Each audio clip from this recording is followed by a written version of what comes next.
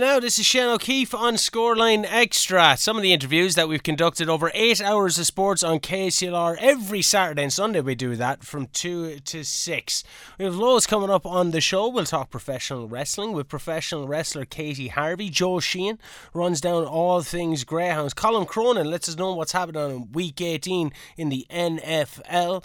Gary Marr and Shawnee Doyle talk the massive rivalry between Freebooters and Evergreen as they met in the Kilkenny District League in a top-of-the-table clash. Kilkenny City Harriers discuss their new funding programme. And of course, we'll be bringing you all the GAA talk as Evan Shefflin looks ahead to Dunloy, with Shamrocks looking to claim another All-Ireland Club Championship, and post-match reaction from the Kilkenny and Offaly game, which just so happens to be Derek Lyng's first game in charge of Kilkenny. We're going to start things off with just the man himself. This is Derek Lyng speaking to Brendan Hennessy.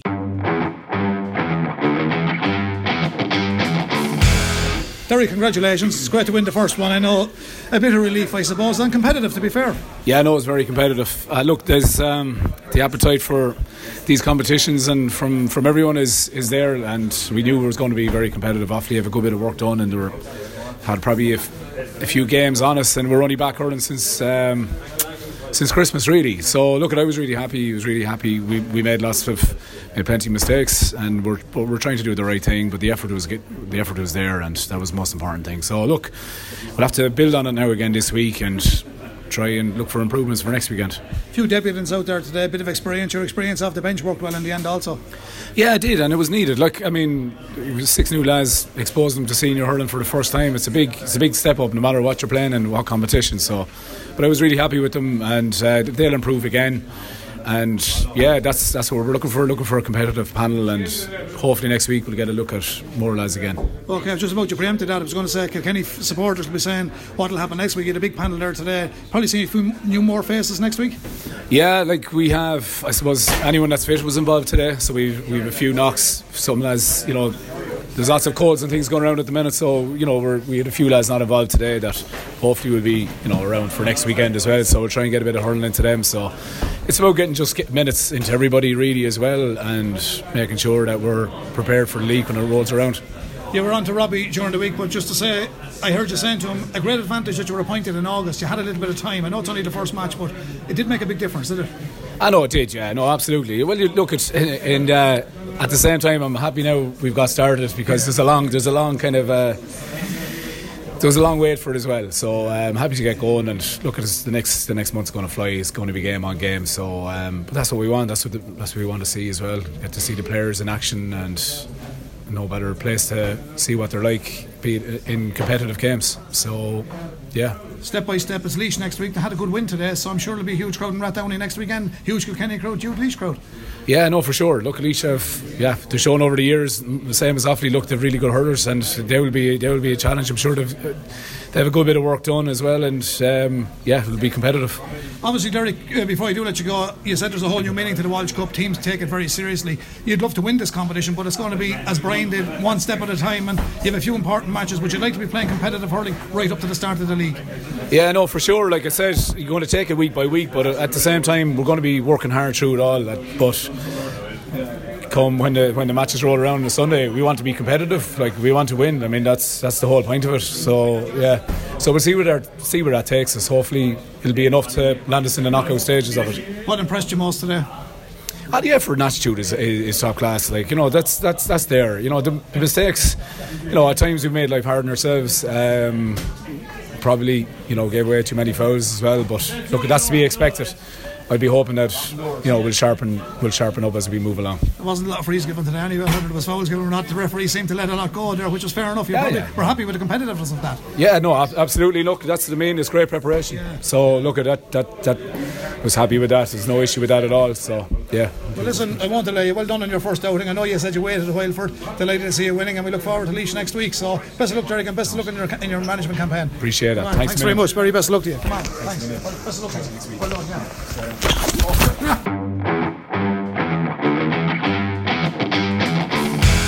I'm with new Offaly manager Johnny Kelly at the first round of the Walsh Cup. Kilkenny were 4-point victors today in John Locke Park in Callan. But Johnny, you must have been very pleased with your side's performance. Really putting a good one.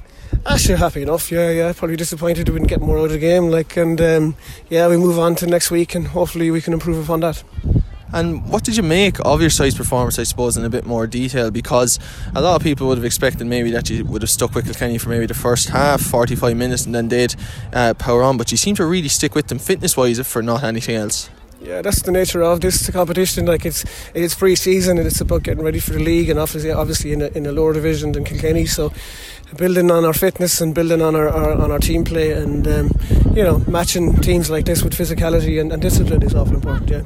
And in the Walsh Cup, is it more about performances maybe than results? Or are you looking to hit the ground running results wise? How do you approach it as a manager and as a management team? Both, to be fair. You're always looking to result. You're looking to win games. Every game you play, you're looking to win it. But key to winning is getting good performances from the vast majority of your players. So we're happy enough that we got some good performances today, and guys to come back into it. So hopefully that'll leave us in a good position by the end of the Walsh Cup.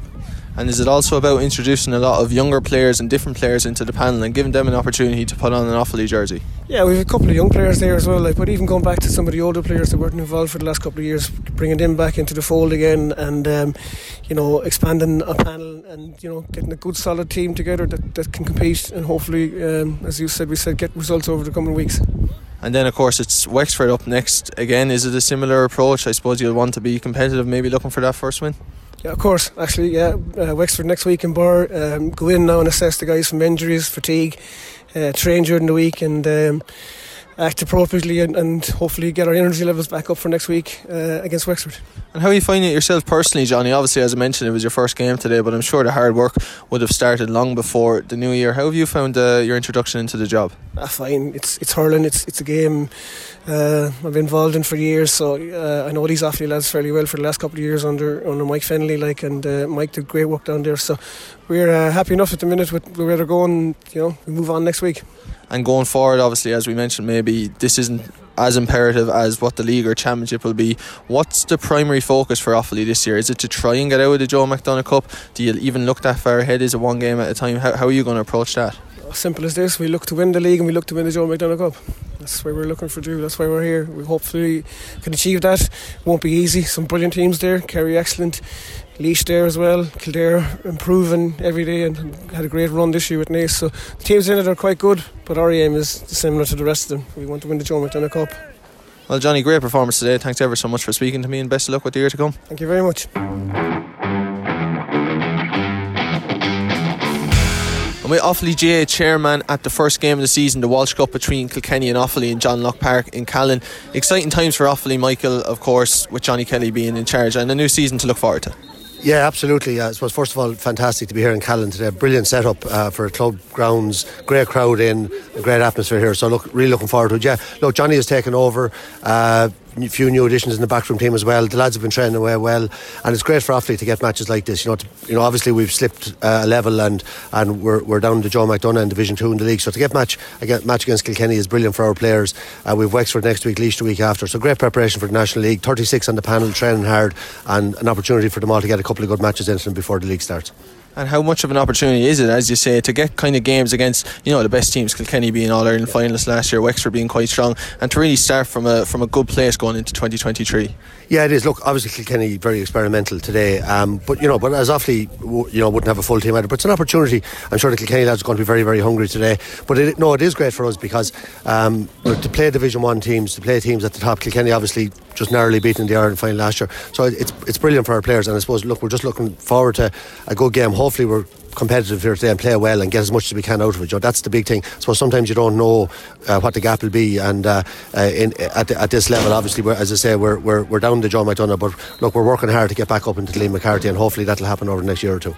And just generally, as you say, you're at the Joe McDonagh Cup at the moment, Division 2, but it seems like Offaly hurling in general over the last couple of years has really kind of been building, with Michael Fennelly originally, of course, a Kilkenny man, and now going forward with Johnny. Is the aim to obviously try and go on, win that Joe McDonagh Cup and return to the Leinster Championship? Yeah, that's it, and look, we're very young. I think we have a lot of like even on our senior team we have a lot of very young players, and then obviously our minors got to the Ireland final last year. That's only under 17, so look, the 20s is a big priority for us over the next couple of years as well, to try to bring through all them players, look after them, keep them together. So look, obviously we want to get back to Liam McCarthy, and we want to make sure we're ready to stay there when we get there. So look, that's going to take a lot of work. It won't be a year or two. We're looking at a 3 to 5 year project in Offaly, and everyone is working hard. There's a great buzz in the county in both hurling and football, and look, as I say, it's going to take us a couple of years.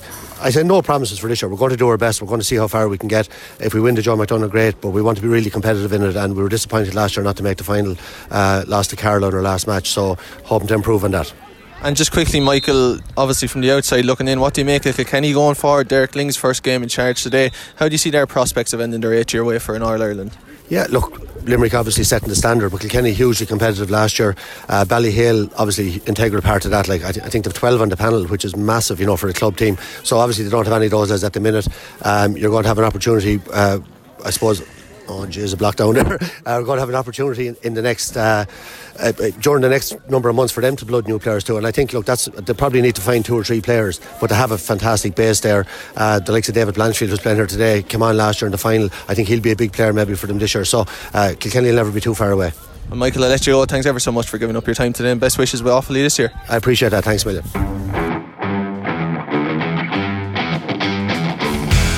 I'm with Ballyhale halfback Evan Shefflin to look ahead to their All-Ireland final meeting with Dunloy. Evan, looking forward to it now, I suppose. It's been a couple of weeks since the semi-final win against Ballygunner. Brilliant victory that was.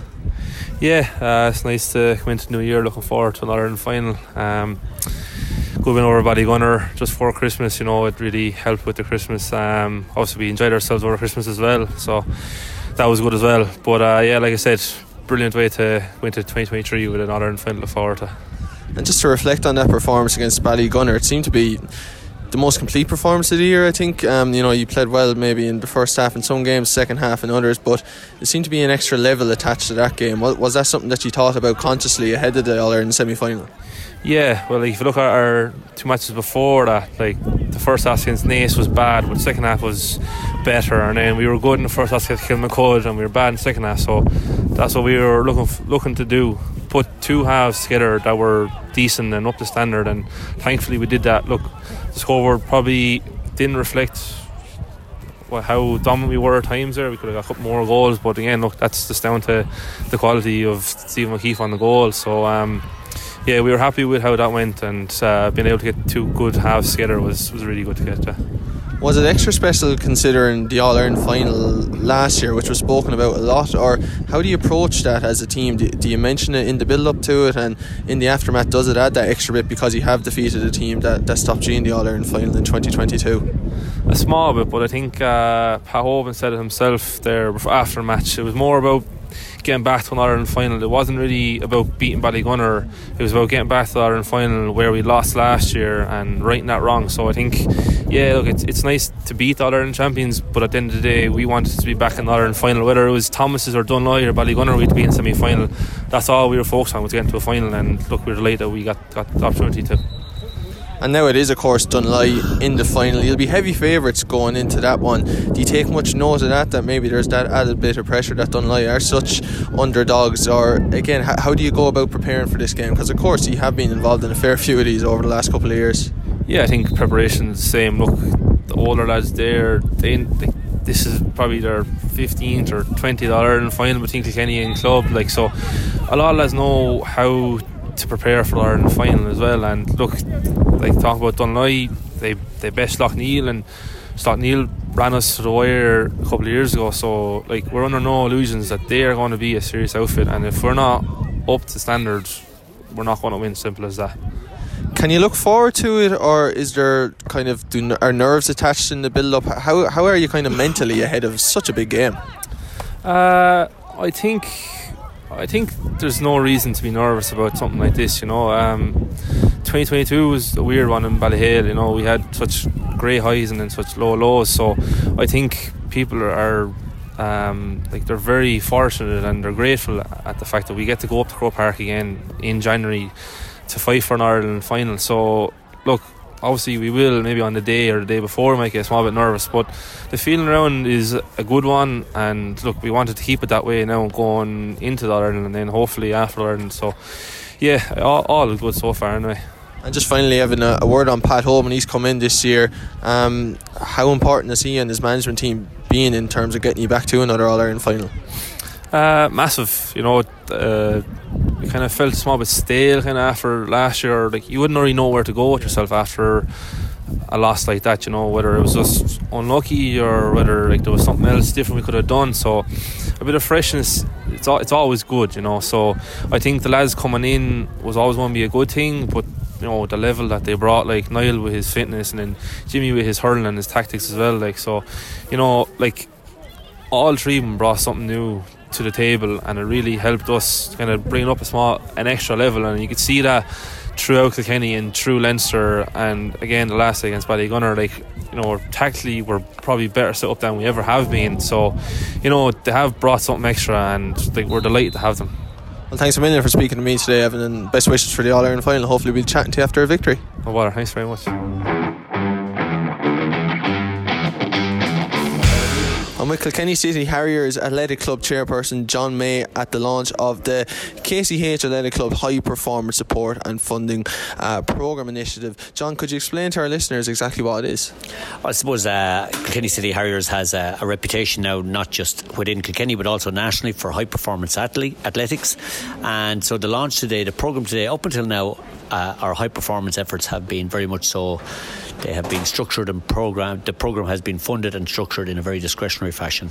Today we're launching an actual ring-fenced structure with a ring-fenced budget to try and support our athletes who are already at the high performance level, continue to progress, and to try and create some sort of a structure that allows those who are just about ready to make that next step, to give them every chance to make that next step up to high performance level. And how important are initiatives like this for the athletes? Well, they're crucially important. And I mean, this particular initiative,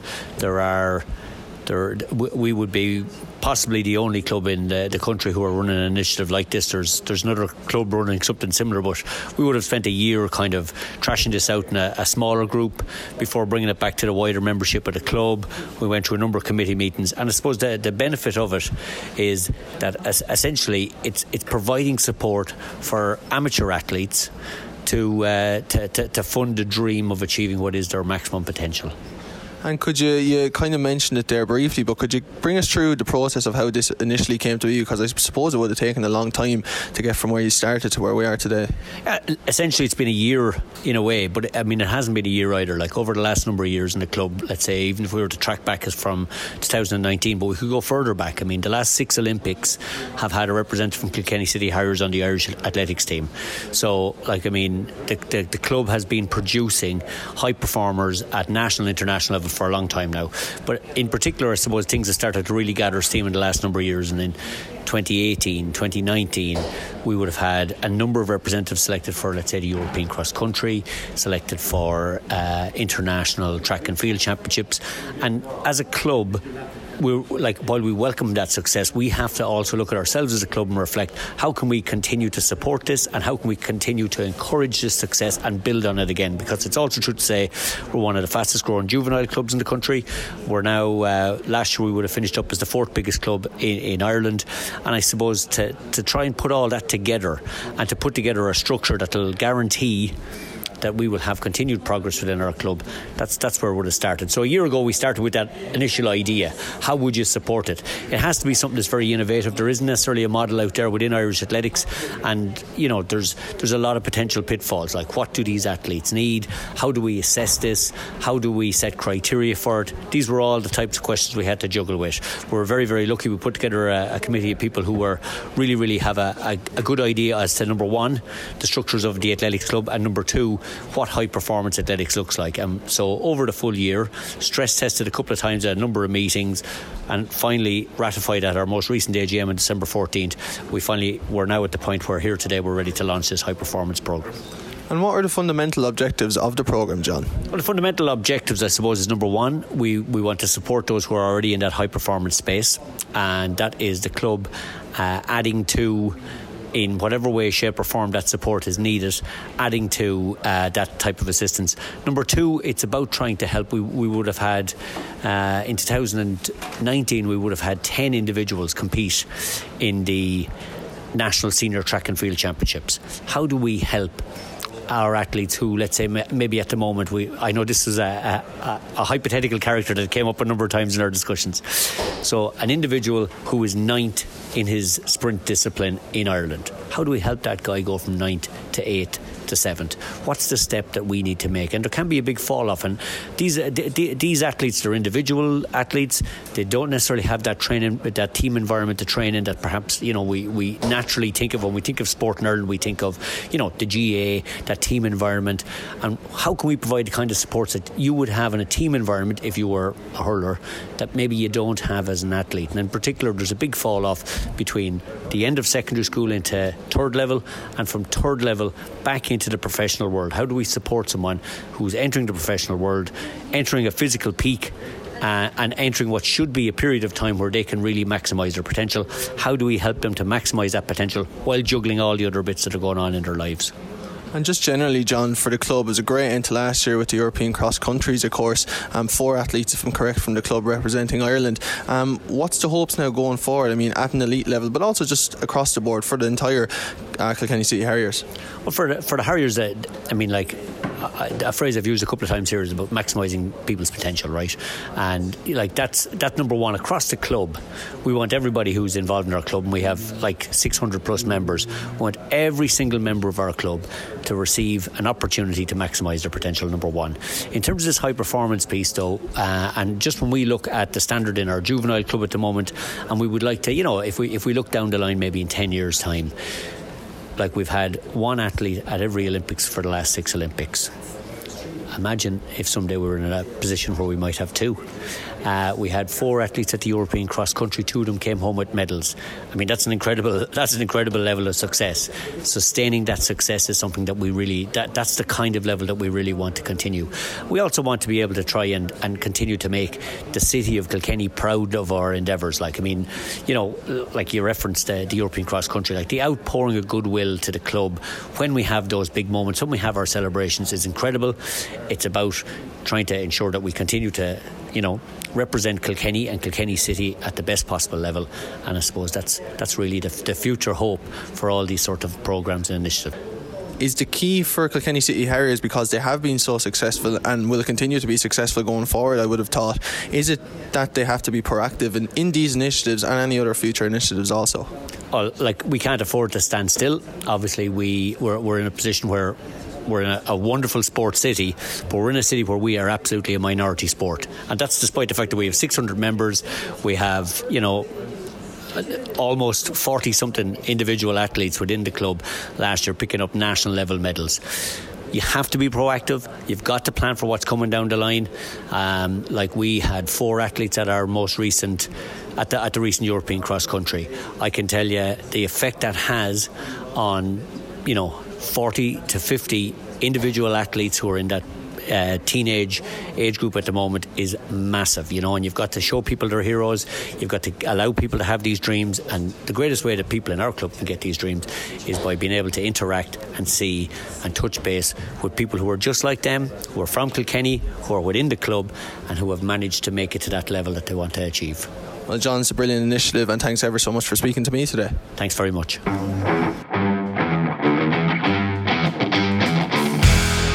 I'm with Dr. Bill Cudahy, chairperson of the High Performance Support and Funding Programme that was launched today for Kilkenny City Harriers at the Set Theatre.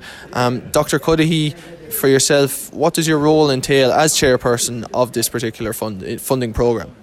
Well, I'm chairing a group of 5 people, and our job will be to try and implement a high performance support programme with some financial help for our elite athletes in Kilkenny City Harriers, to allow them to compete at the highest level, but also to help to identify promising athletes who haven't yet reached the elite level, to give them the supports that they'll stay involved in the sport, and that they'll reach the elite level and reach the maximum of their performance. And how did you become involved in it? John May asked me to become involved in it. It's as simple as that. I was working with John on behalf of Cushenor, Kilkenny's Cancer Support Centre, and we have a charity run coming up on the bank holiday of St. Bridget's weekend, and Harriers are helping us. They helped us last year as well, and so John knows my background in terms of my family involvement with Kilkenny City Harriers, and so John asked me to become involved in this, so I was more than happy to help out. And how imperative are initiatives like this to help elite athletes? Because we know that there is a need for funding if they are to reach their potential, I suppose. Well, there is an absolute need for funding because there are costs involved. There's costs involved in even getting your gear, in going training, in travelling to training camps, in travelling for competition, there's a huge amount of hidden costs there, and some athletes are getting. The elite athletes are getting some funding from Sport Ireland. Some are on sports scholarships from colleges, particularly in the States, but also here in Ireland as well. But some are relying on their parents, and some are working part-time and trying to do it as well. So it's difficult to do it, and so John has organised over the years. They have built up a bit of a fund, and they're using that fund this year to try and help elite athletes. In the long term, they're hoping to get some corporate support for this into the future. And just the club in general, it seems to be going from strength to strength. I mentioned to the chairperson, John May, the fact that there was 4 athletes from the club representing Ireland at the recent European cross-country championships. Do you feel like an initiative like this will just continue to kind of build on the great work that has been done in the recent months and years gone by? Yeah, I think there is, and I think when I look back to when my daughters started running, when Joanne started, the numbers in the club were quite small at that stage, but one of the best things that happened was the Fit for Life thing, because that actually got an awful lot of people from outside of the world of athletics involved in the club, and they brought their children in with them, and then they all got into the club. So the numbers in the club are much, much bigger now, and it's thanks to that the funds are there now that will help to promote this particular programme. And success feeds success, and so I see it going from strength to strength in terms of numbers, and hopefully then also in terms of performances. And your background, of course, isn't just in athletics. You're also the Kilkenny team doctor from 1985 to 2001. Could you let our listeners know what was that experience like? Well, yeah, that was not as successful as it was after I left, as my kids are quick to point out. I had it for 17 years and we won three All-Irelands. And for the next 10 years after I left, we didn't stop winning. The next 15 years after I left, we didn't stop winning All-Irelands. So, my kids were quick to point the blame at me for being the cause for holding them back. Well, I'm sure you weren't, and I know you did a great job. We've Michael Walsh, our KCLR analyst, of course, but always is very complimentary of you, and I'm very complimentary of you today. Great work being done with Kilkenny City Harriers, and it was brilliant talking to you today, Dr. Cuddy. Thank you very much.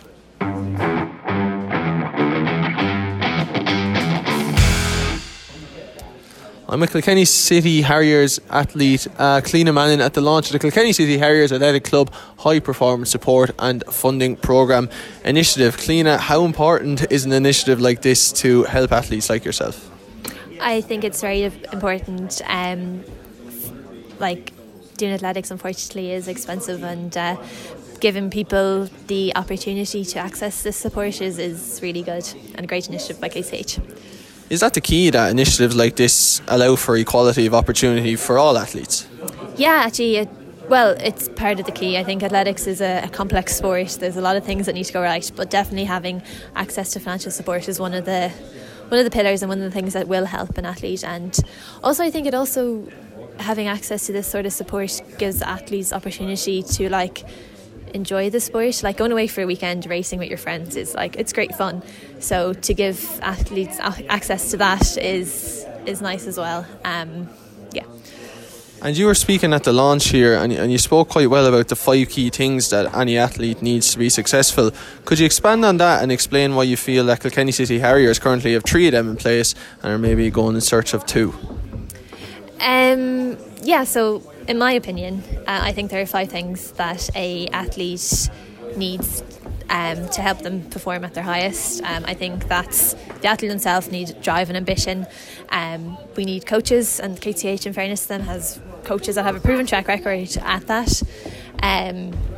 We need community, so like it's an individual sport, but you need people in your corner, you need people picking you up when things don't go well, you need people encouraging you, and I think KTH do a really good job of that. I think some of our members are some of the most supportive people I've come across in this sport. The 4th thing I think is funding, and this is KTH have been very good to me in terms of funding, but I think this puts structure on it and lets athletes know what's available to them, and I think that will help that one immensely.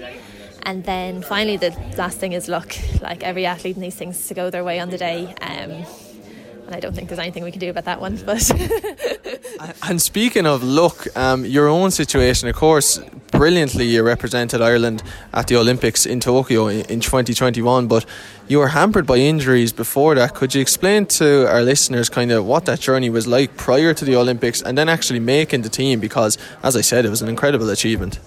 Yeah, my story is in some ways unlucky, but in other ways quite lucky. So I basically in 2019 I got a fracture in my foot, and then I got the same fracture again in 2020, and this is basically an old fracture that I had from when I was 18, and it just would never heal properly, and it hampered me for about 3 years in terms of my training, competing, that I'd get a little bit of consistency and then my foot would break, go in a boot for 6 weeks and that kind of process. So when I injured it in January 2020, this was my 5th stress fracture in like 3 years, so I was pretty down about it, and ended up having to go to a specialist in London to see what was wrong, and he said it's basically an injury that just never healed.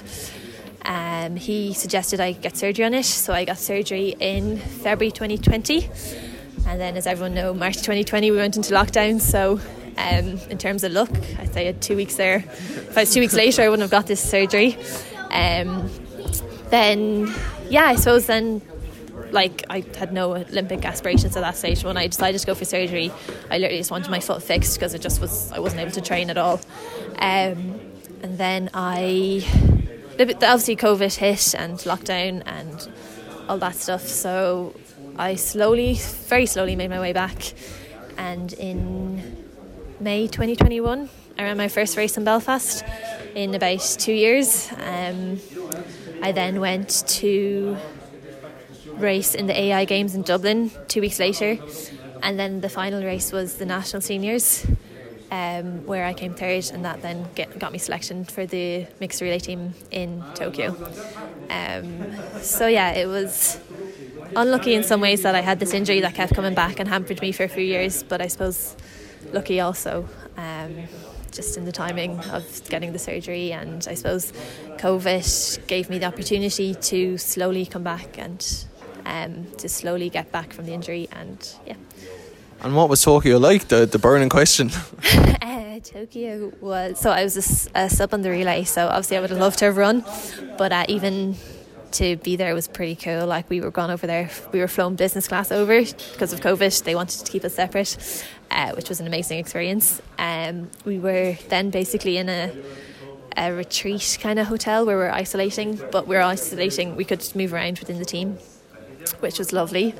And then we went to the Olympic Village, which was just so surreal and really, really cool and really amazing. And the energy around the event was really good. The team did really well. They ran a national record to get to the final, which was like kind of unexpected at the time that they'd get to an Olympic final. It's now set a precedence because they've since gotten to the world final. So it was amazing. Brilliant experience. And even though you were a sub, of course, what's the feeling like even now and going forward? What is that feeling like to know that you are an Irish Olympian? It's pretty cool, to be honest. I would have thought so. No, to be honest, what it actually taught me most is that, like, you actually don't know what's around the corner. Like, if someone had said you run 3 races and get selected, I'd be like, that's not possible. So it just showed me that you don't know what's around the corner, and to just try our best and see if the opportunities come your way. Yeah, it was absolutely brilliant. And of course, we are now at the start of 2023. What are your hopes for that? I suppose it's hard to beat the Olympics, but I'm sure you'll try your best. Yeah, no, my hopes, like all athletes, I want to run faster, improve my PB. That's the aim of the game at the end of the day. And then, as well as that, there's the relay team is doing really well at the moment. So hopefully I can help the relay team qualify for the Worlds and then get on the team and actually run at the Worlds in Budapest in the summer. So, yeah.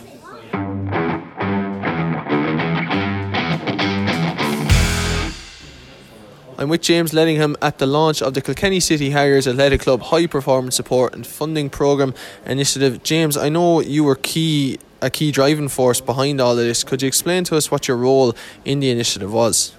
So I suppose just going back, and obviously thanks a million for opportunity to speak with you. Going back a little bit, I would have been in the place that this programme is hoping to support athletes, where you're on the bridge of looking to compete at a high level, and in order to do that, then that you need supports and financial supports which will come from the club will hugely benefit these people. So I'd have had an understanding what it takes to compete at the highest level, and then for me it would have been looking at policies or similar programs that were in existence across the country, and then to try and shape a programme that would suit the needs of Kilkenny City Harriers. And that's basically what my input would have been. Write a document that gives clear guidelines on a 3-tiered support structure, and then obviously then you've seen the launch here today, and the hope is that over the next year that it's going to support those athletes that fall under those 3 tiers. And what is that 3-tiered support structure that you're speaking about? So you've got what we'll call a gold, a silver and a bronze, and the gold is just somebody who's on the bridge of making European and world level competitions. They're not quite on a sports council sponsorship, but they're on the bridge of getting to those competitions. So we would try and have quite a significant amount of support for those, and then reaming it back from there, athletes who are making an international stage, not quite European level or Olympic level competitions, but they're on the bridge then of moving on to that next year. And then at the bronze level, you've got young developing athletes that are getting underage, kind of under 23 championships, things like that. They're just coming off the bridge of a collegial system support, or they're kind of coming away from their family supports, and they might need a couple of euro to go in training camps, etc. And it'll just give them the opportunity to step on in their performances, And obviously it's focused on finance. For people that maybe don't have a great understanding or haven't been involved in athletics clubs at any sort of age or level, how important is financing in terms of supporting these athletes? Because as you rightfully mentioned, they are amateur, and it seems to be like there's a need for a lot of funding to go into them and to make them elite athletes. So even if it's something as simple as physio, or if it's buying shoes or buying training gear, most athletes who will fall under this tier wouldn't have any sort of financial or support mechanisms from sponsorship deals, etc. So even just from a basic support structure, the basic medical supports, or equipment needs, they'd be self-funding all of that. And if you're not in full-time employment, which most of these athletes wouldn't be, because they're just coming out of the collegiate system and they're training 15, 20, 30 hours a week, and then they've got all of their there are other bits and pieces that they need to do in terms of enhancing their recovery. It's hard to, or it's almost impossible to be an elite athlete and hold a full-time job. So the mechanism for them to actually have their own supports through employment and compete is not there. So if they don't have some sort of a financial support, they're not able to compete at the highest level. And that brings on a stress then. That brings on a stress of how am I going to get to races? How am I going to be able to get myself into shape to race? So that can be a stress for the athlete, and that can affect their build, and that can affect their performance. And if we take some of that away by giving them financial support, it obviously enhances their overall performance. And finally, James, how did this initially actually come to be, and how long was the process from kind of where it started to where we are today? So in fairness, this would have been John Mays, the chair of the club.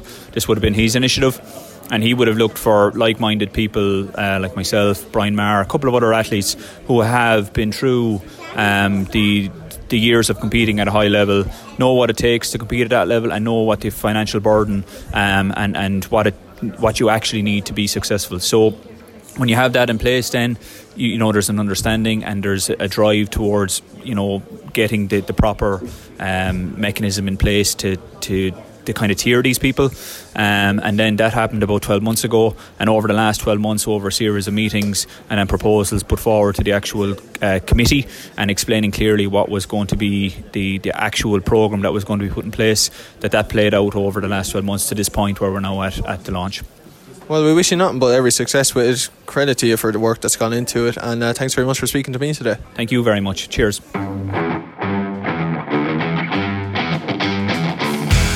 We're going to switch attention from GAA and we're going to talk a bit about soccer, Kilkenny and District League soccer to be more exact, as the league returns tomorrow. Well, it returns with schoolboy and schoolgirl games today, but the pick of the bunch of all games is when junior soccer returns in the form of the old derby, that is Freebooters versus Evergreen. I'm delighted to be joined on the line now by Gary Marr, the head coach, head manager of Evergreen and new Kilkenny District League committee member. Gary, how are you doing, sir? Not too bad, thanks, Shane. First of all, congratulations with the Kilkenny District League Committee membership and kind of being on that committee. I was going to ask you, how did you enjoy the break off? But I know that you've been doing a lot of work as a committee as well in the background. Yeah, look, I suppose the opportunity came up there. I got asked a couple of months ago, would I be interested in being nominated to go on the league? Obviously, I had to think about it with the commitments I have in Evergreen, but look, I saw an opportunity, something that I suppose I always wanted to be involved in down the road when I probably finished managing, something that excited me. The opportunity came up a little bit earlier, so I was delighted to take the opportunity to join the new committee. Yeah, look, we're starting slow. I'm involved. I suppose my position in the short term is to look after all the inter-county squads. Make sure they have training slots, make sure they have managers, make sure they're all set up and prepared to go for their inter-county games. So that's the role in the short term. Look, we started quite well. We can't change much in the first couple of months, but we have a long road ahead of us, so hopefully we can add to the great work that the outgoing committee done, and hopefully we can improve soccer in Kilkenny going forward. Yeah, it's I know from just being involved within our team in the second division, just even something like having fixtures kind of put out over the next few weeks as opposed to finding out maybe the week that they're happening. It has been a great benefit just for lads having a social life and so forth. Yeah, look, that's feedback we got from a lot of the clubs, that they wanted to know and plan their fixtures and see what way they were going. And look, that's what we want to do. We're there to govern and run the league and be the voice of the feedback we get back from the clubs. So we want to listen. We want to be fully transparent in the way we move forward with all the leagues, both schoolboys, schoolgirls and junior. So if that's what the clubs all want and everyone's in favour, who are we to stop it? So small things like that are easy to implement. There's obviously bigger things in the bigger picture that will need a bit of changing over time and over the next couple of years. But hopefully, as I said, hopefully we can make great strides and improvements that will improve soccer in Kilkenny for boys, girls and juniors. Yeah, it's exciting times ahead. Thanks very much, Gary, for touching upon that. But the big reason why you're here today is the massive match that is tomorrow. It is Freebooters versus Evergreen in the Watershed at 11 o'clock. It's the old derby that anybody in Kilkenny and maybe even beyond knows how much it means to each side and all fans participating in it. First of all, it's the first match after the break, two undefeated sides. It's a huge fixture. Is that less than ideal coming back after that bit of a layoff? Actually, look, I suppose both groups would probably prefer to play a different opposition tomorrow and probably play each other Sunday week if had be. But when you look back over the years, there's never been an ideal situation going into these matches. I've been there where we've been absolutely flying going into these matches, and I went in and I got beat. I've been in situations where coming off the back of losses going into these matches and won. So I've been around it a long time now to know there's never an ideal situation coming into these games. The fixture being set is out of both teams' control. We just have to take it. We've had a good Christmas in terms of our preparation heading into it. So look, it's not ideal, but what can we do about it? Both groups just have to get on, put the head down, get on with it, and look forward to, as you said, it's probably the marquee fixture of local soccer, and with both teams going so well, it's going to add that extra bit of spice on it tomorrow. Yeah, both teams, Evergreen, 4 games played in the league, 4 wins. Freebooters on the other side, 5 games played, 5 wins. The comparatively low number that are participating in the Premier Division hasn't really kind of seemed to halter you because of your involvement in outside competitions. No, we probably have more games played this year than we ever had at this stage of the season. I've been there in past years where we've only had 2 league matches played at this point, so it's great to see again that the leagues are kind of run on, driving on, albeit while we have 4 wins out of 4, we didn't get it all our own way in them matches. We had to come from behind in 2 of them matches away and 4 to the way in Bridge, and it showed, it was the quality and calibre we have in the group that we can come from behind and turn around them results and get the points on the board. I suppose with the shorter format and the shorter amount of teams in the league this year, it probably leaves little room for error, little room for margin over the coming months. But look, again, it adds to the fight. It's a competitive league. It adds to it. So hopefully going forward, whoever can win tomorrow will take a big step. And any lads carrying a bit of timber or anything after Christmas, or did you get to do much training? Yeah, look, we trained right up to Christmas. We took the weekend off before, but we obviously trained the Christmas week twice. We were actually in Spinning and TJ Reid's gym on the night to play the ball session. We trained Stevens this morning, which showed the commitment. We had 20 lads trained at Stevens this morning at 11 o'clock in the Kells Road, a tough physical session. We got the luxury of having a couple of friendlies over Christmas as well. So, look, our shape is good. We have a couple of knocks that we're probably not going to have tomorrow, but it shows the calibre of the squad that we still be at the field tomorrow.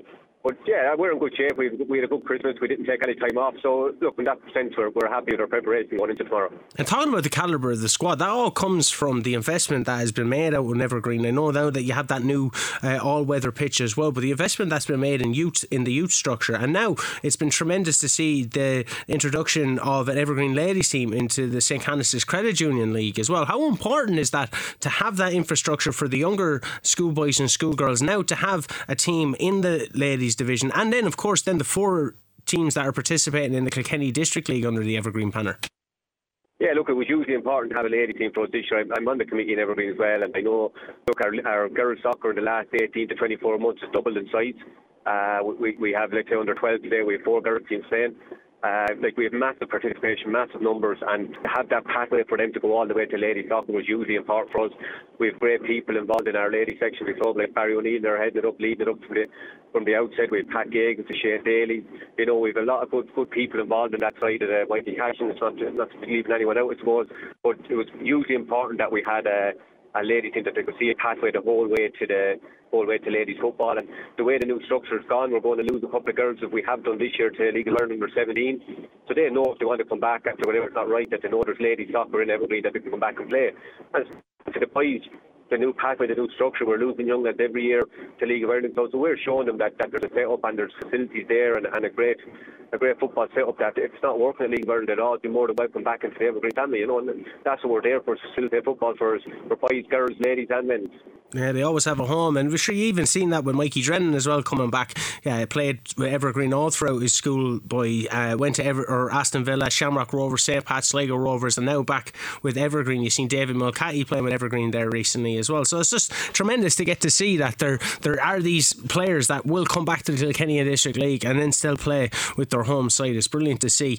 What's great to see as well, you have a big list of fixtures now coming up over the next month. Of course, you have that game against Freebooters. You have Fort Rangers then coming up in the league. You'll be playing them once again at the start of February in the KCLR McCalmont Cup, but you have a bit of Leinster action in between then as well. Yeah, I'm actually on the way down from Dublin here. We're playing tomorrow 2 weeks. We're playing the last 32 of Ireland against Old County. I just watched them beat Collinstown in the round of 64. They won 5-2, so I'm on my way down the motorway there now after watching that this morning. Really top team, a young side, young up and coming side. So we have them on the 22nd of January, and then the week after we have the winners of Clonmullion or a tie in the Leinster. So yeah, and then we have, as you say, we're into the KCLR McCalmont Cup, which is something that we've won over the last number of years. So it's one we want looking to keep a hold of this year. So we have a full list of fixtures coming. We have a full squad at the moment. We're training really well. We're going to need everyone over the next 4 or 5 weeks. Some massive games ahead of us. But look, that's why no more than you with Castlewarren, right? Red, so that we all want to be involved. We all want to be there playing. And we're delighted to be involved and looking forward to the next 5 or 6 weeks. Yeah, we're looking forward to following your journey. Just before I let you go, how important then is say the provincial success for Evergreen? That disappointing game against Kilbarrack there last year, we know that it's going to be constantly on your mind to be able to progress on a provincial level. How important is that this year? Yeah, look, the last couple of years, I suppose we'd always say, we want to win their local league. That first and foremost, our target, I suppose, at this stage is definitely them 2 outside competitions. We're not taking our eye off that look, but it's something that our club craves, something that our club wants.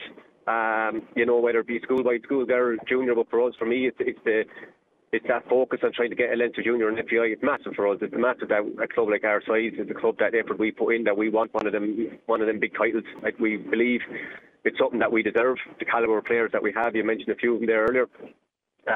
It's one, I suppose, we want to get the Monk back and get the first one over the line, but they don't come gift wrapped. They come with hard work. You have to work hard on the training pitch. You have to work hard on the day, and you're supposed to say out saying you need a bit of luck. And hopefully this year we take it game by game, round by round. We have two really tough teams. We would have been hoping for easier draws at this stage in the competition with Old County and Clonmullen, but they're two top outfits. But we got both of them to the Kells Road, so let's see if we can get over them. That'll put us to the last 16 of both. So let's wait and see. Let's take it game by game, but it is something definitely that we have one eye on, that we want to be competing at the top level against all them teams, whether it be Dublin, Limerick, Wexford, Waterford. That's where we want to be. That's where we feel we need to be, and we're really excited about the challenge over the coming months. Yeah, well, best of luck from the county as well. Representing the county at that stage is no easy feat. Gary, best of luck tomorrow as well. I'll be talking to Shawnee Doyle in just a bit, but just so you know, I'll be wishing him best of luck also. So fine, no problem at all. I have to remain neutral. I'll be down at that game. It is in the Watershed, 11 o'clock tomorrow. It is Freebooters versus Evergreen, probably the biggest game in the county. Gary, thanks very much for taking the time to speak with us. Thanks, Shane. Cheers. Chat to you soon. Thank you very much. Gary Maher, head coach of Evergreen. Evergreen versus Freebooters tomorrow in the Watershed at 11 o'clock. I just said there, I'll be talking to Shawnee Doyle in just a bit in relation to that. Get the Freebooters perspective on things.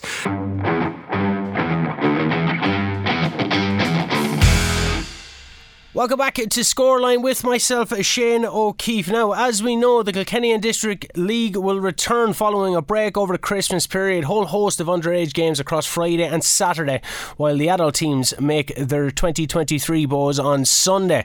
Pick of the games comes in the form of the St. Candice's Credit Union Premier Division as champions Evergreen take on the bitter rivals of Freebooter at 11 o'clock in the Watershed. Joining me now is Freebooters manager Shawnee Doyle. Shawnee, how are you, sir?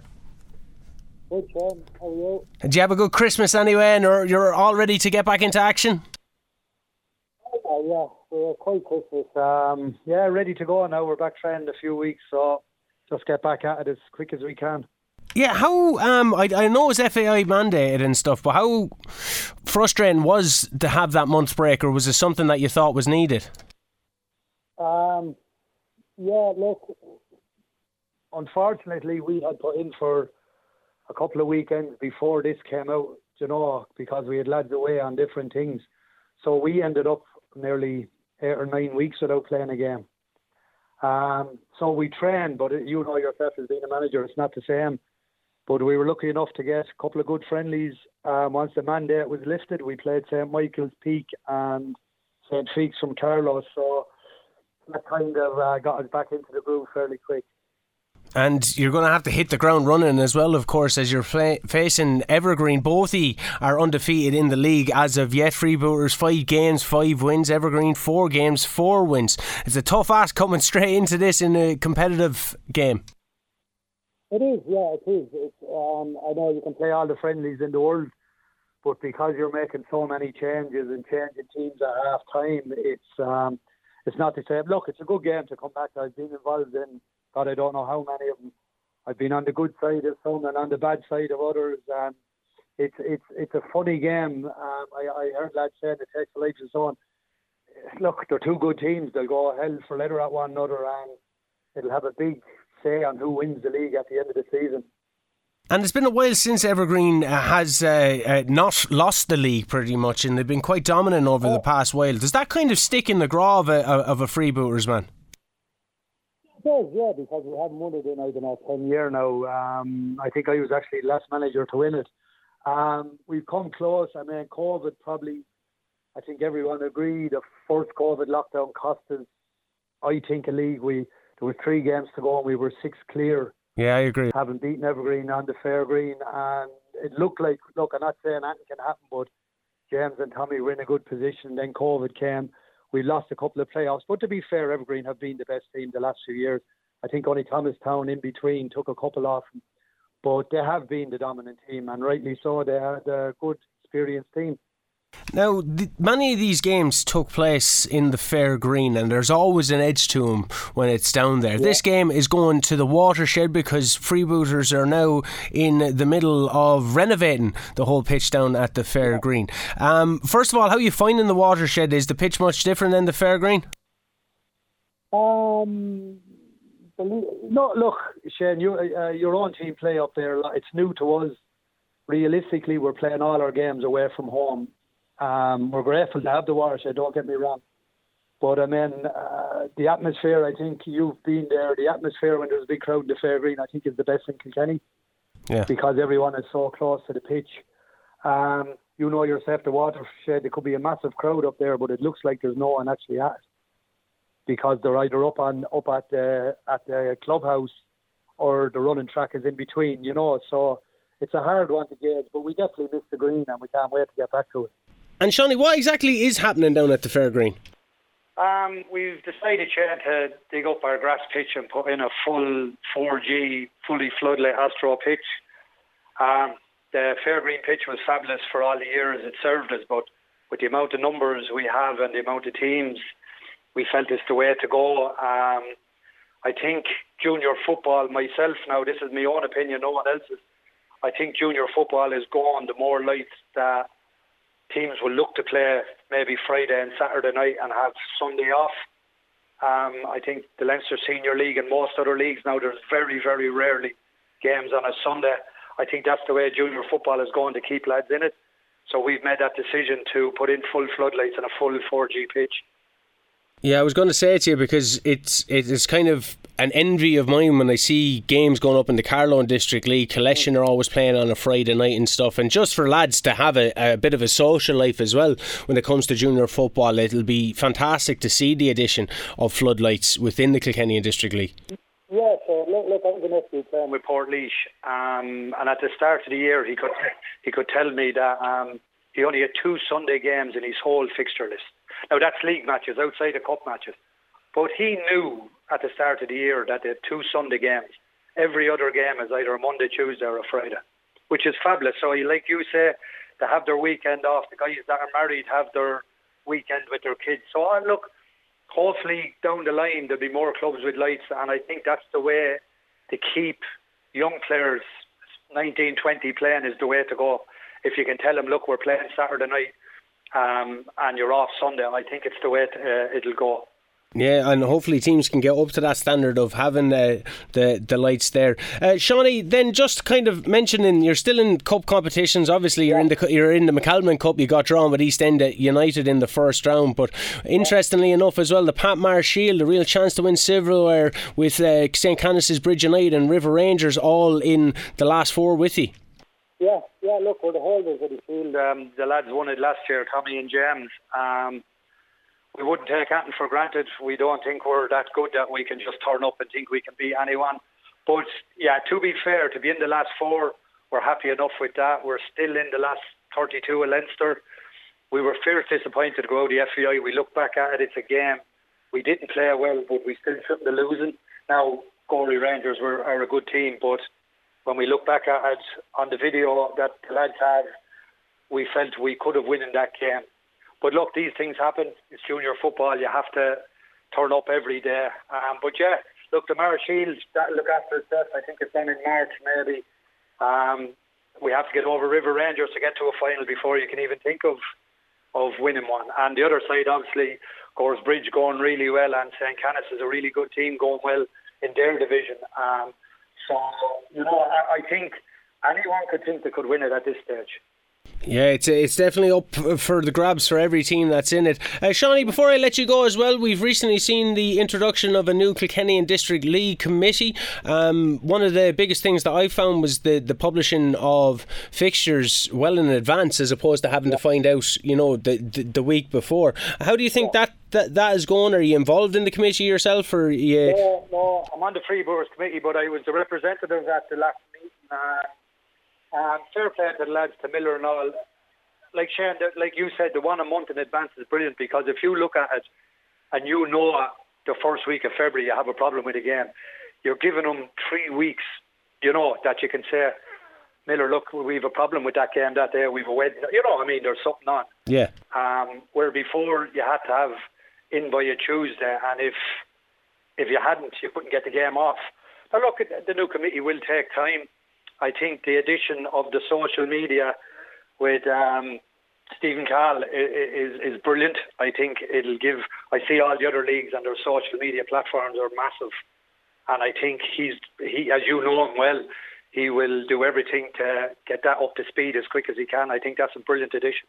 Yeah, it's interesting to see what's going to happen over the next year, but what's going to happen on Sunday is probably the most interesting thing. It's Freebooters versus Evergreen, 11 o'clock down in the Watershed. Do you have a full clean slate of players or anybody carrying a bit of Christmas timber? No, not much timber now, in fairness. They're all young, but we train Thursday night and we have a couple of knocks. That's not, they're not hiding nothing.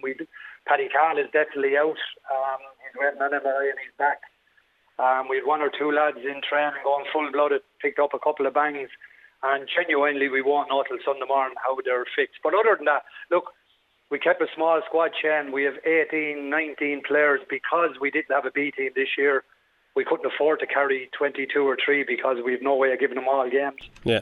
So Peter, the manager, I'm only helping him out now. Peter decided to keep it to 18, 19, and look, it seems to be working for us. It seems to be working at the moment. Up to this game anyway, it seems to be working. Well, I'm looking forward to catching that game in the Watershed. Shawnee, thanks very much for taking the call and best of luck. Thanks a million, Sean. Pleasure as always. Shawnee Dial there, helping out at Freebooters as they're ready to take on Evergreen on Sunday morning, tomorrow at 11 o'clock in the Watershed. Looking forward to it. Don't go anywhere. Lots more still to come here on Scoreline.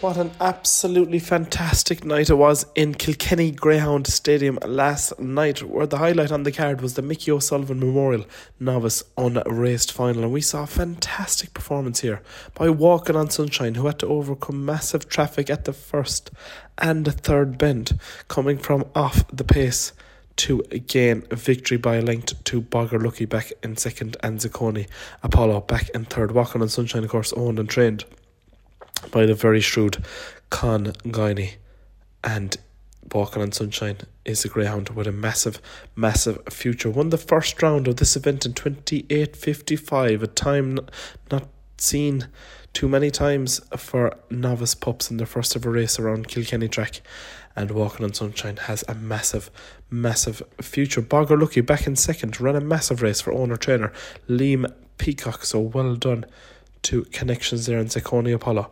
Back in third for owner trainer Niall Foley. It was a fantastic performance from start to finish, the Mickey O'Sullivan Memorial Novice competition, and it's great to honour the memory of Mickey O'Sullivan. So well done to all involved with that competition, and plenty of very exciting greyhounds and very exciting pups to come in the future from that competition. Elsewhere on the card last night, we had a double from the Lemon Kennel, the Lennon family, doing very well in Kilkenny last night, getting 2023 off to a flyer with Lemon Sylvia winning our first race in 29.79 after overcoming some traffic in that one as well, and taking the last race with Lemon Milo in a time of 28.90 at a price of 5-4. Well fancied on the card last night, so well done to all involved in racing in Kilkenny Greyhound Stadium last night. A cracking card indeed. We're looking forward to a very big year ahead.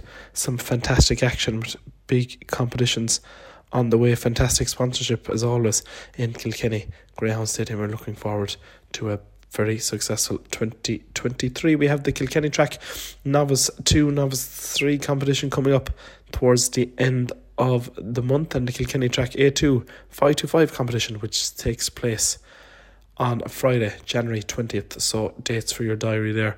First round on Friday, January 20th. Very exciting action to look forward to. Well, the track management were very busy in recent times, sending booklets to every GAA club in Kilkenny and Carlow.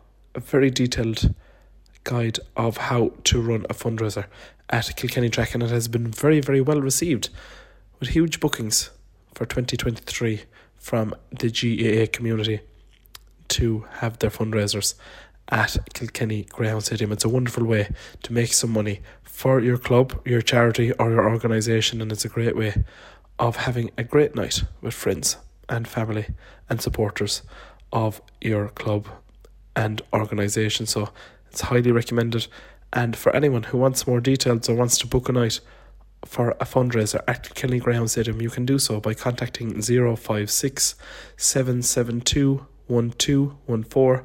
That's 056 772 1214.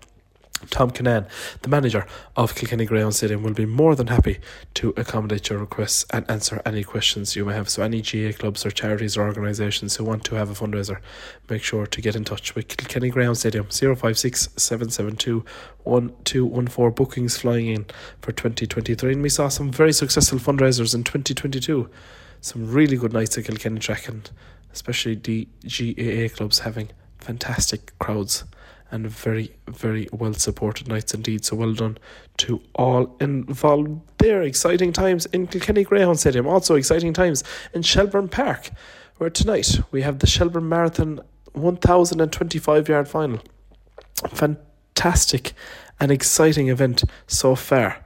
And Willie O'Connor's Proper Rebel has a big chance from Trap 2 in the final, of course. Willie O'Connor from Mullinnavat in County Kilkenny owns and trains Proper Rebel, running from Trap 2 in the final, has a big chance, and best of luck to Connections there, vying for €4,500 to the winner of this one. And the race after that, we have the RC ETS A1 dual distance 550 and 575 semi-final, and plenty of local interest in this one in the form of Mooncoin Wildcat for Leo Dunphy of Mooncoin. Put in a fantastic run recently, winning in 28.89 down in Waterford in 28.70. The race before that has a big chance from Trap 2 in the first semi-final. The second semi-final, William Hanlon of County Kilkenny has Ballygurfred running from Trap 2 also in the second semi-final. William Hanlon had a fantastic 2022, was even involved in the Irish Greyhound Derby winner Born Warrior, and has a fantastic team of greyhounds at the moment. So best of luck to locally connected greyhounds in Shelbourne Park tonight. Very exciting 2023 ahead for the greyhound racing community.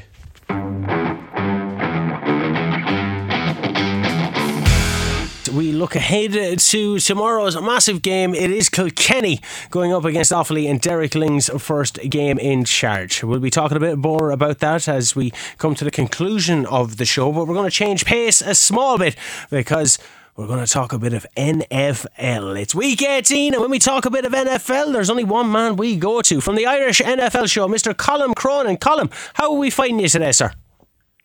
Very well, Shane. Very, very well. Happy New Year to you. Always a pleasure to join you. And we are at the business end of the NFL season. Yes, certainly are. It's coming to the end of the regular season. Plenty to play for. And speaking of playoff places on the line.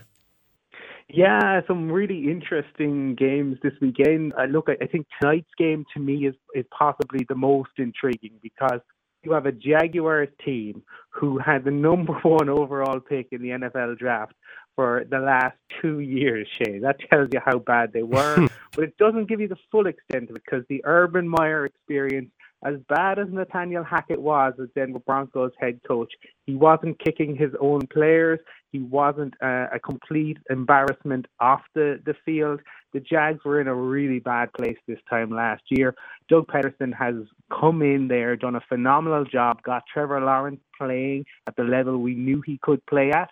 And tonight they have a winner-takes-all game against the Titans. I know you love your WWE. Well, this could be a Money in the Bank match because both of these teams, whoever wins, is going to the playoffs. And the Titans are a team who started the season off really well, but they have not now won since the middle of November. Everything has kind of gone wrong for them. Key injuries, and that will be the case again for them tonight on the road against the Jags. I think if the Jags were to do this and win and get to the playoffs, Doug Peterson might ensure that he secures that Coach of the Year title. So, is there only 2 wildcard spots now available or up for grabs in week 18? Well, I suppose you have essentially on kind of the 2 sides of the draw, and you have the ones that the 2 that are up for grabs, but it's the number of teams depending on how results go.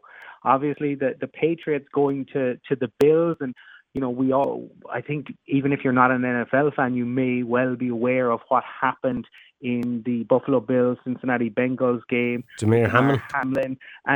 But we've heard great news from that, Shane, over the past 24 hours. We know that he was talking with his teammates just yesterday, and we saw the horrible scenes on Monday night, Tuesday morning, our time, and you saw players absolutely distraught. And yesterday you saw Josh Allen and Stephon Diggs with 2 of the biggest grins that I've ever seen, and that is a testament to the medical personnel and everything that has gone on. But the Patriots have to go in there. If the Patriots don't win, and they'll find it very tough, well, that opens the door. Can the Dolphins or the Steelers take advantage of that? The Steelers are a fascinating one because, nobody really fancied them this year with Big Ben and the questions around the QB and what were they going to do.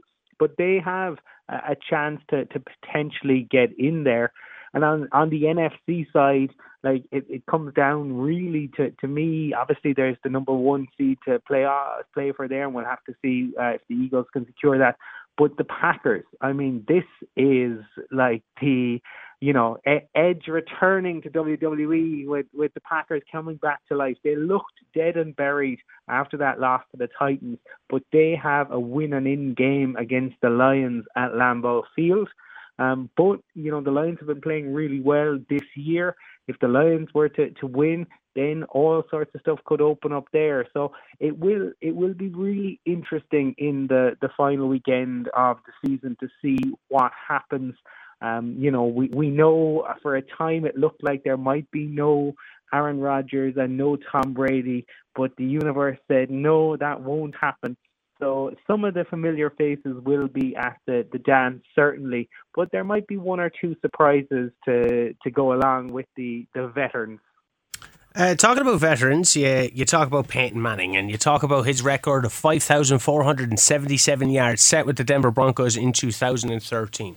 Patrick Mahomes now has a chance to bypass that. He is just 429 yards off that record.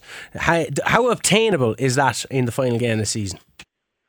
You wouldn't know. They're going against a Raiders team who don't have a whole lot to play for, who last week put in a pretty impressive performance against the 49ers, but ultimately fell short. Now, some of that might have been coming off of the emotion of moving on from Derek Carr and everything that's going on there.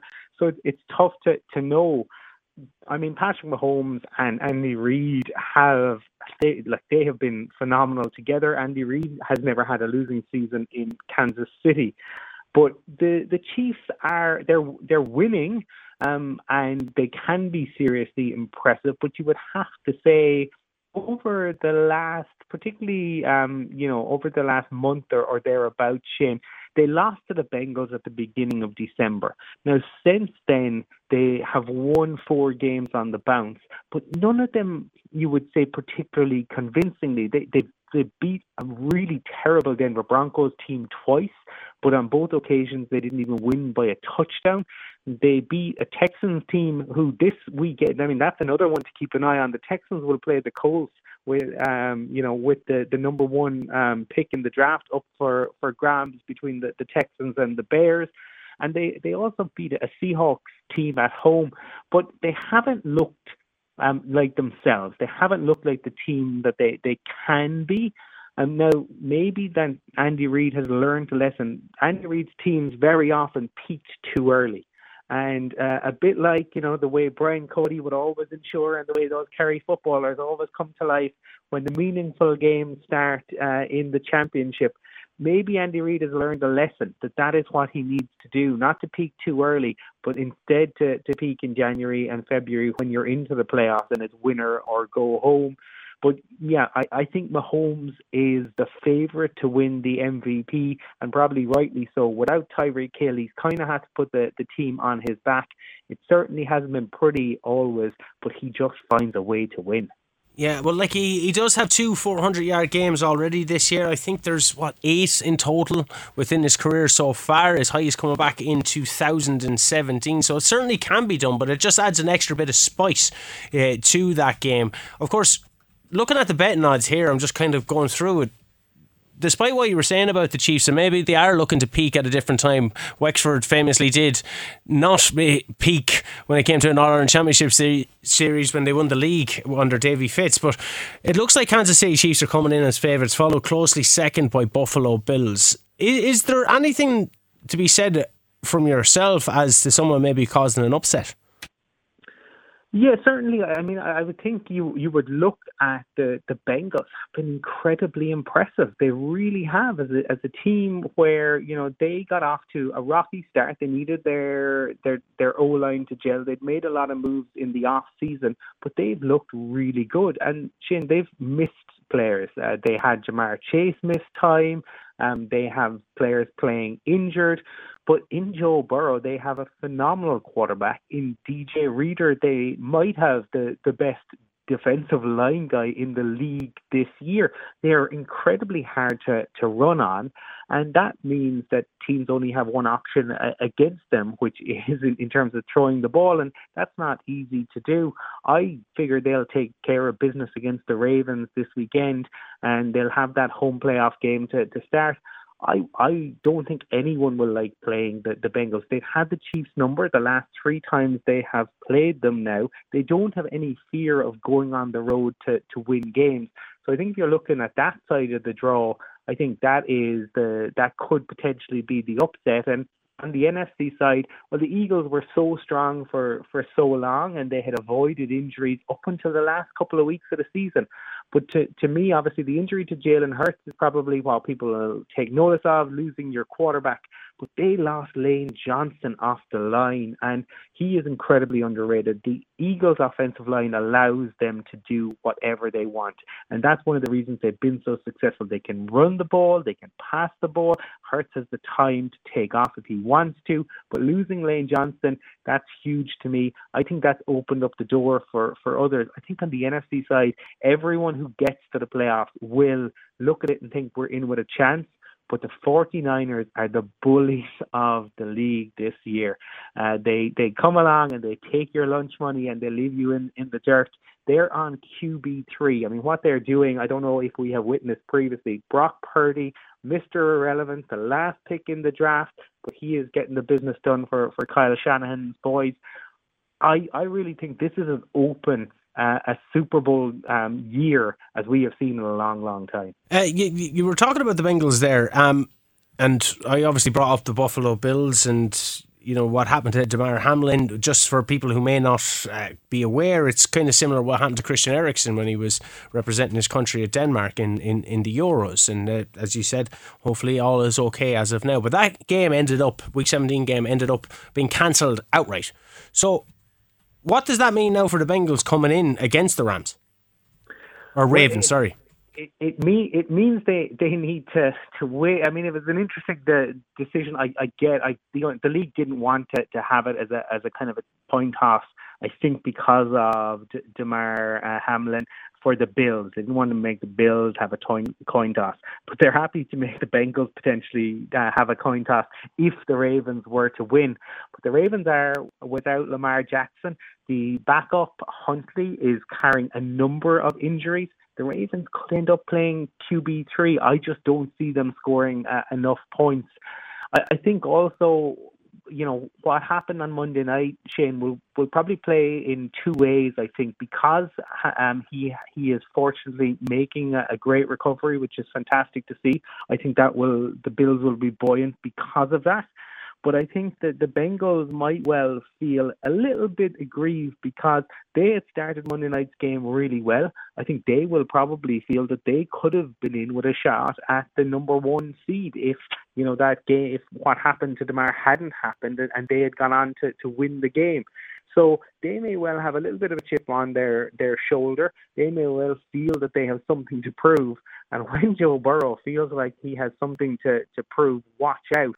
But I do think it'll play out in a number of different ways. I think it's bad news for the Patriots having to go into Orchard Park, because you are going to have a Bills fan base that are now rejoicing after the fact that DeMar was able to get on FaceTime with his teammates. I think that place will be absolutely rocking. We know that at the worst of times, the atmosphere there is incredible.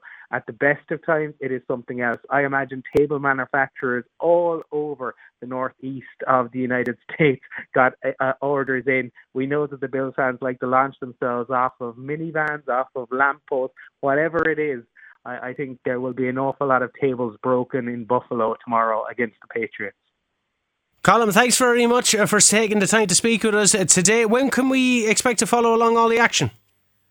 Yeah, so you got a couple of games tonight. The big one, you got the Raiders and the Chiefs tonight at 9:30 our time. The big one tonight is 1:15 in the morning, which is a tough one, but it should be a great game between the Jags and the Titans.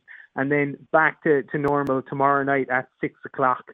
And lots and lots to look forward to. Obviously then playoff football when it is winner or go home. So we're in for a great couple of weeks of NFL action, Shane. Colm, thanks so much for taking the time to speak with us. We can follow all that along on the Irish NFL show. Colm, until next time, enjoy the games. You too. Thanks very much, Shane. Thanks very much. Colm Cronin from the Irish NFL show. There's lots more still to come here on Scoreline, including a bit of a Greyhound report from our very own Mr. Joe Sheehan. Don't go anywhere.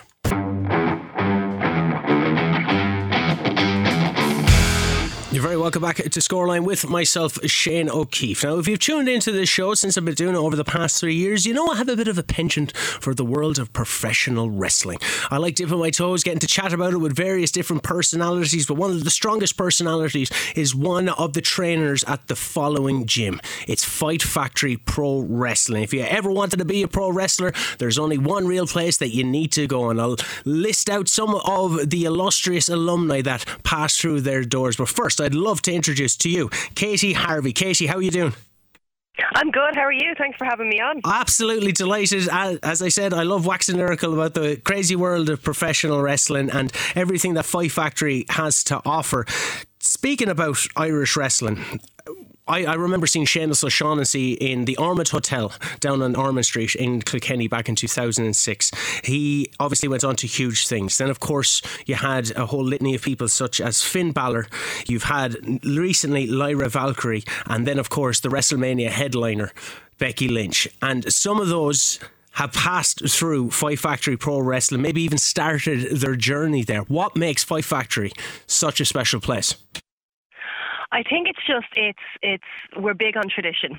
I think it's obviously the school was founded by Finn Balor, who you mentioned, and then when he headed off to Japan, he passed it on to Phil Boyd, who's the head trainer here now with myself. And basically the same way that Finn Balor taught people to wrestle is how we still teach people to wrestle. So I think it's just a tried, true and tested syllabus basically that we're passing on to people.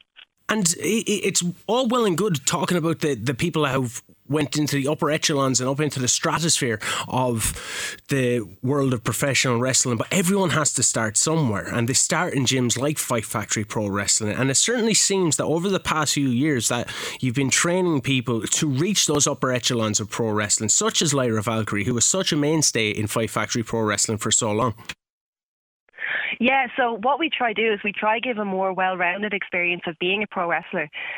Because we have so many great coaches who have gone on and done different things, even aside from WWE, appeared for AEW, gone to Japan, gone to Mexico, travelled around Europe. We do teach people to wrestle, but we try to teach them everything else as well. So we try to teach them character, promos, social media, how to carry themselves. We even do seminars on things as small as, if you go to a new promotion for the first time, how do you introduce yourself? So we try give them the full package, so we're not just sending people out into the wilderness with 3 moves to their name, Yeah, it's about building people up, because as you so rightly mentioned, that the world of professional wrestling truly encompasses the whole globe, and different standards are set in different countries. So to try and teach someone to be a well-rounded person is probably one of the main things that you can teach, not just in wrestling but in sports in general. Yeah, and I think a lot of us come from general sporting backgrounds as well, which really helps. So like myself and Phil, our day jobs are, we both run commercial gyms. I train trainers, that's my day job. So we try bring a lot of kind of real life elements in as well, because a lot of people when they start training are very young. We take from 16 years and up. So that's a really impressionable time. And I always found sport a great discipline growing up. So we're trying to bring that to wrestling as well, that it's, I don't want to sound corny and be like, oh, we're giving you a family, but we're trying to create a strong community so that anyone who joins Fight Factory, you're not just showing up for wrestling training, you're showing up to your friends, you're showing up to a community and an environment that you feel comfortable in. And Fight Factory been set in Bray, and then recently you've had a location change. People from different parts of the county might seem, oh, that's a bit too far away from me, or oh, I'll never be able to do that. But we've recently interviewed Clayton Long, who is a mainstay in Fight Factory Pro Wrestling, and a man known by the name of Angel Cruz, who has went on to some fantastic things. And they're both Carlow natives as well, so it's not out of reach to people if they're willing to put in the hours.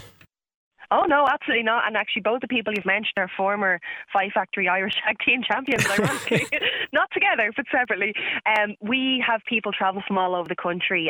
We had a training session this morning, and we had people who travelled from Limerick, from Cork, from Belfast, and then, kind of closer surrounding areas like Kildare and Carlow. We have people travelling from abroad to train in Fight Factory. We have a thing on next weekend called Next Gen. So what that is it's a training day that we open to everyone, no matter what school you're in, what country you're from. We've 45 people signed up for it already. I only put it on sale yesterday. Wow. And what we do is basically just have a big old training session with everyone, get to make contacts, get to, kind of pass on the Fight Factory training, get to meet new people. And then in the afternoon, what we do is we put on what we call a Next Gen show.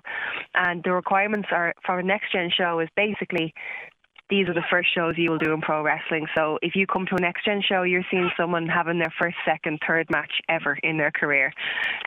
So they're really, really fun days. And something that we run maybe 4 or 5 times a year, just to kind of harness that good energy and give people a start in wrestling.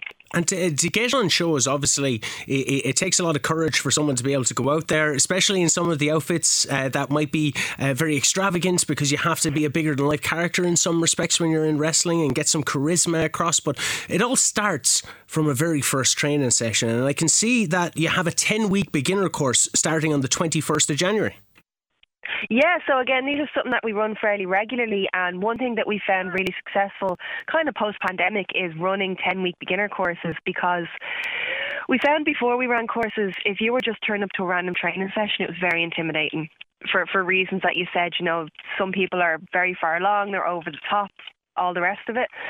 Whereas if you're starting with kind of 11 other people and it's their first day as well, it's kind of like you're in a little gang, a little secret clique. And, starting together and progressing together through the 10 weeks has great staying power for us now for recruiting new members. What we try to do is, within the 10 weeks, we try have you at a stage where you can have a training match at the end of 10 weeks. And to be honest, most people who want to try wrestling, that is their bucket list, to have one match. Anything after that is a bonus, but we try to get them to that one match at the end of the beginner's course. Yeah, it's I managed back in the day to have one match in the Spring Hill Court Hotel in Kilkenny, and that was my bucket list accomplished. That's and I was amazing. just so happy to get to do a Shane the Bruiser. No one ever wants to see him back. The training course in itself, what does it entail then? Because people might see the world of wrestling, they might have different perceptions about what it is, but it is a very physical and demanding type of athleticism that people mightn't realise. Yeah, it's to be honest, wrestling is that funny thing where it's half art and it's half sport. So the way I try to describe it is, we train like athletes so we can perform like stars. So the training would be fairly physical. I've done a lot of martial arts training and stuff over the years. We will teach you how to roll, how to bump, which is to fall safely. We'll teach you how to do moves, how to take moves. We'll teach you how to put a match together. And we'll also teach you things like confidence, how to look at the crowd when you're doing it, which can be a very scary thing. A lot of people will start off wrestling looking at their feet. These are all things that can be taught and can be encouraged and can be nurtured through the 10-week course. And we've had great success getting people from kind of their first session to their first match. It sounds incredibly exciting. And another thing that I've seen that you've implemented in Fight Factory Pro Wrestling, and it's been very encouraging to see, because many people have various different things that they are associated with or that they classify themselves as, and it might be quite daunting to go into a very physical world like that. But you've introduced last year Wrestling with the Squad. Could you tell us a bit more about what that is? This is actually the brainchild of Debbie Keitel. She was the big driving force behind this. And basically, Wrestle with the Squad it's a monthly wrestling session from beginners to experience that caters towards women, trans, non-binary, non-gender conforming people. Basically, anyone who needs that space to join wrestling and gain a bit of confidence.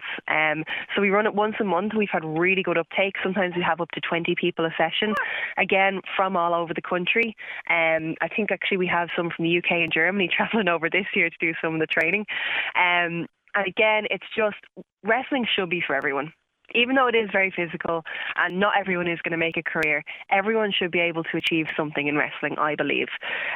So this is why we're trying all these different courses, different avenues to include as many people as we can, because I love wrestling.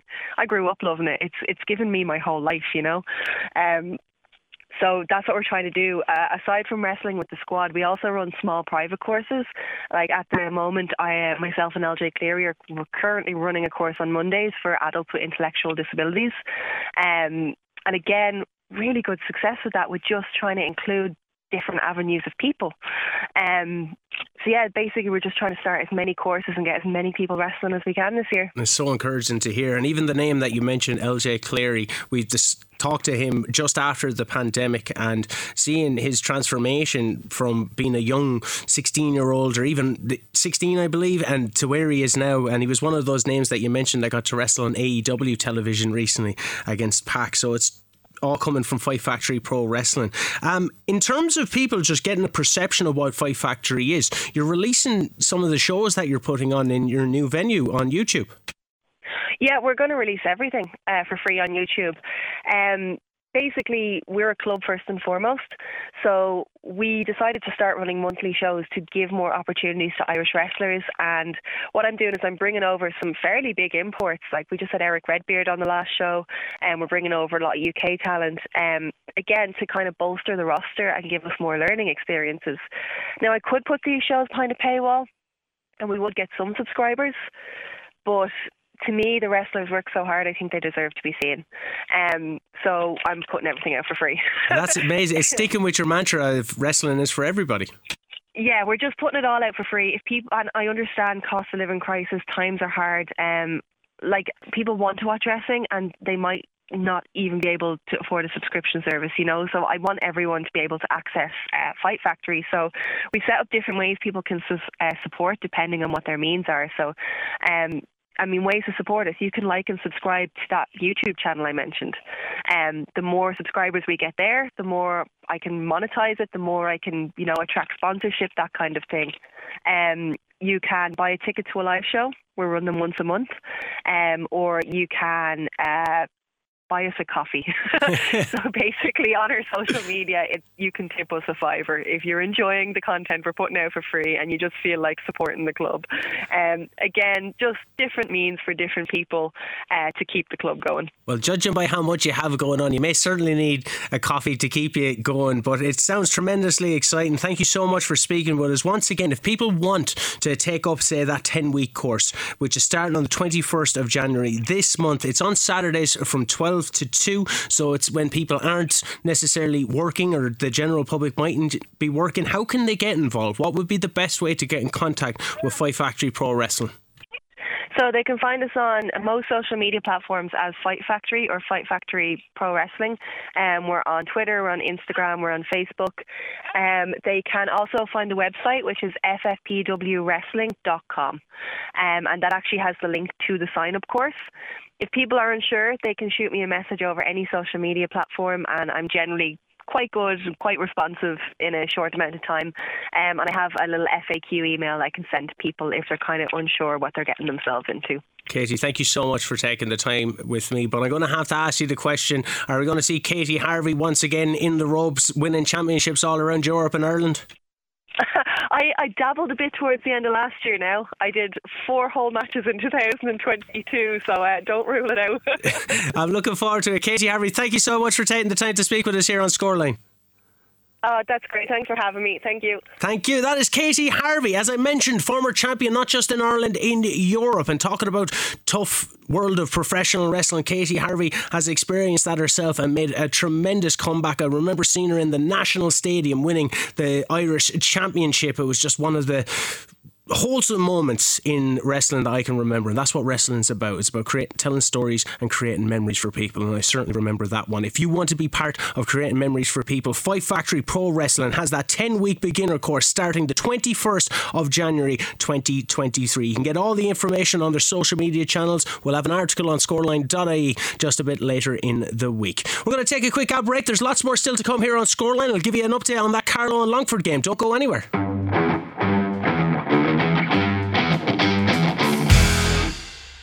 And that's been Scoreline Extra. I've been Shane O'Keefe. You can follow along the journey of 2023 in Kilkenny and Carlow sports on Scoreline every Saturday and Sunday from 2 to 6. You can tune in on Friday nights with Eddie Scally at 6 o'clock and our full-time show on Monday at 6. I'll be seeing you, or you'll be hearing me. I may be hearing you at some stage very soon.